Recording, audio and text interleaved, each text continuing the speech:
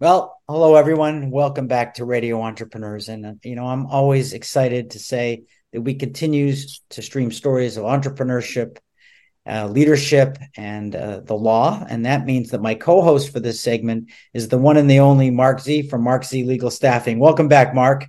Thanks, Jeff. Great to be here and great to talk about our next guest. And I'm pretty excited about our next guest. It's Denise Chicoine, and that's managing partner of Englander and Chicoine PC. Welcome. Thank you for having me. It's good. So, can you tell us about your background and your law firm? Well, I was interested in practicing law when I was still in college, and then I was one of those people that went straight through from college to BC. That was when I came to Boston back in 1990. And I started working as a law student for a solo practitioner, and I never left. So I may be, I don't know, unusual being in the same place now for Wow.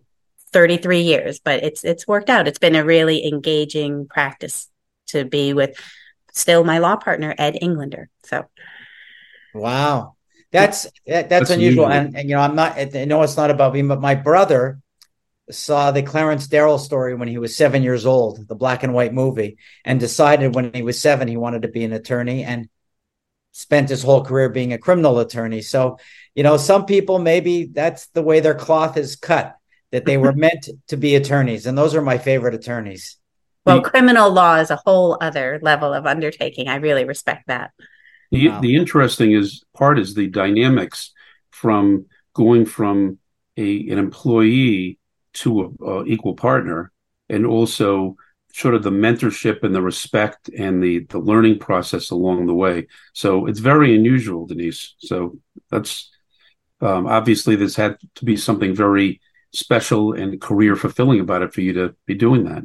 Yes, I'm certainly grateful for the opportunity that I've had, and it has allowed me since I became a partner in 99. So now that's been 24 years, to really take the practice in a direction that I'm interested in, that works for both of us, to bring on associates, to expand the litigation capacity in essence. Well, I'll Well, just ask you a question about the partnership because I have a partner that used to be an employee, and the relationship changed once we became partners. Did you find that at all? I think that's true. Yeah, that there's just a different dynamic in, you're no longer assigning things, you're collaborating, and it's a different level of respect that you have, as not just not the worker bee anymore, but someone that can bring in cases, someone that can decide the direction of cases, but still that you both benefit from that collaboration. Right. Mark, you had a question. I think I caught you before. yeah, what I also wanted to ask Denise, one of the things about her now that she's obviously built this firm, Denise is well known for an area of law that is very, I know, a favorite topic of yours, Jeff, is getting involved in, as she says, beaches and breaches, dealing with land use and rights. And in this, and as you know, Jeff, because you spend a lot of time on the Cape, and there are a lot of issues relating to this that lead to a lot of litigation. And Denise is one of the premier specialists in this space. Denise, do you want to talk about it? Because in the summer, that's when you're seeing more and more issues. And I've been known to patrol the beach behind me. That's my reputation in the neighborhood. Yes, well, that's kind of you to say. I mean, there are obviously a number of attorneys in this space, but it's somewhat unusual to focus on beach rights. And Massachusetts and Maine are the only two states in the country where you can own private ownership can extend all the way from high water mark down. And it depends on the deeds, it depends on the history of use of the property, but most other states have public use starting at high water mark, so that the tidal flats, the dry sand basically, can be used in other states for putting out a blanket or playing volleyball. And in Massachusetts, the rights can be, depending again on the circumstances, limited only to fishing and fowling and navigation. So that doesn't include walking or volleyball. And this leads to a lot of tension on places like the Cape, where the beach is such a resource that everybody wants to be using. So we've gotten involved in cases about access and, preservation, like in terms of rebuilding seawalls and proving people's use over the years. So it's a whole range of things, even things involving moorings. It's been very interesting to get involved in. Oh my, you tick off all my topic areas. And also shell fishing. We had a couple big cases about aquaculture. So also on my list in my backyard. All right. These things happen. Someone just told me on the weekend it took them 16 years to get a mooring in my backyard. I mean, it is very much under municipal control, but there is a certain level of right because it's part of navigation. So are the laws different in Massachusetts? Oh, well, Maine used to be part of Massachusetts, so I'm wondering that's where it came from.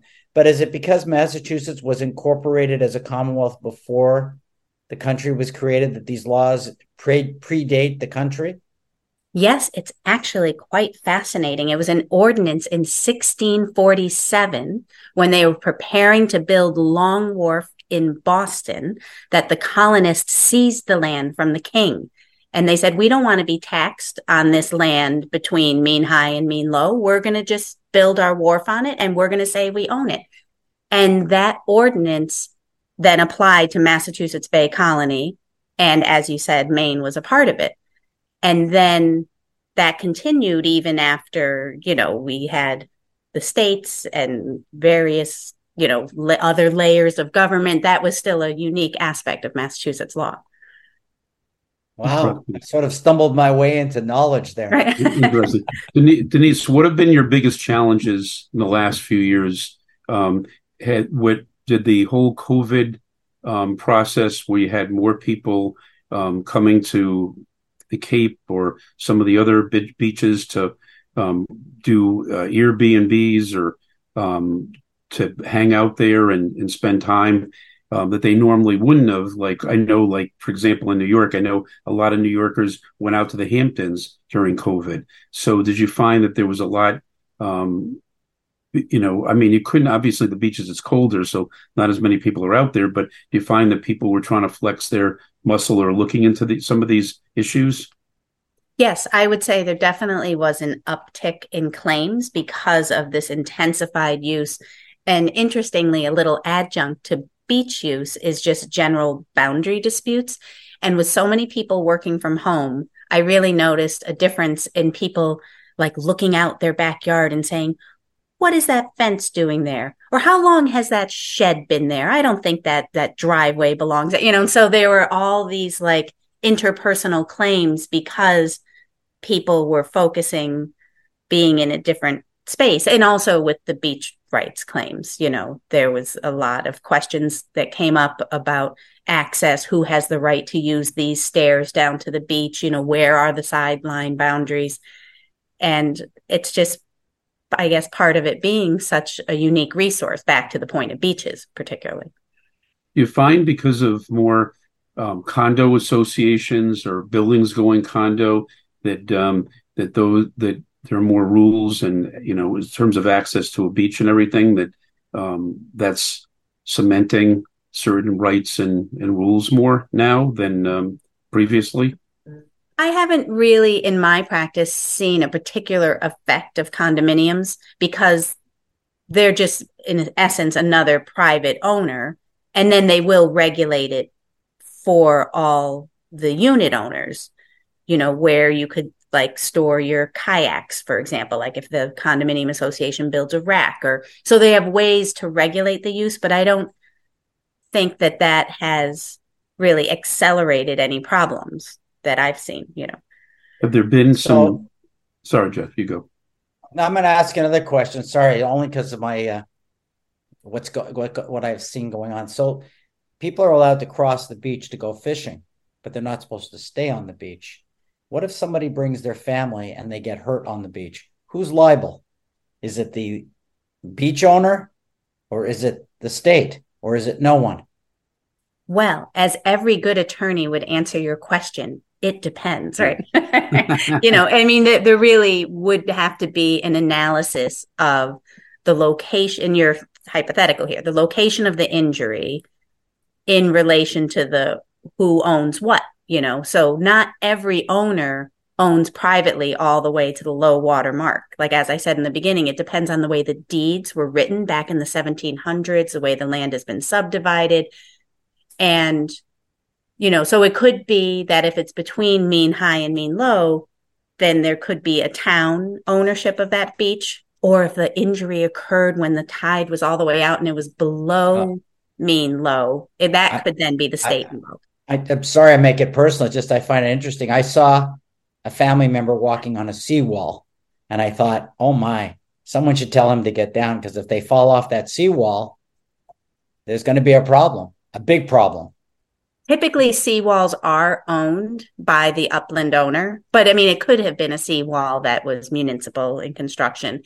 And there is a theory in the law about coming to the nuisance, meaning that, people take risks that then the landowner is not responsible for.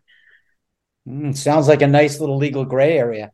Especially if they're not invited, right? I mean, they're like, I guess certain quote visitors are expected to, as Jeff said, to pass through, but others, if you're really trying to, because you can't patrol what goes on your property 24/7, so it's like Denise, I find it all very interesting, and I know this is a ongoing issue throughout Massachusetts, and I hope you come back again and you bring Mark Z with you.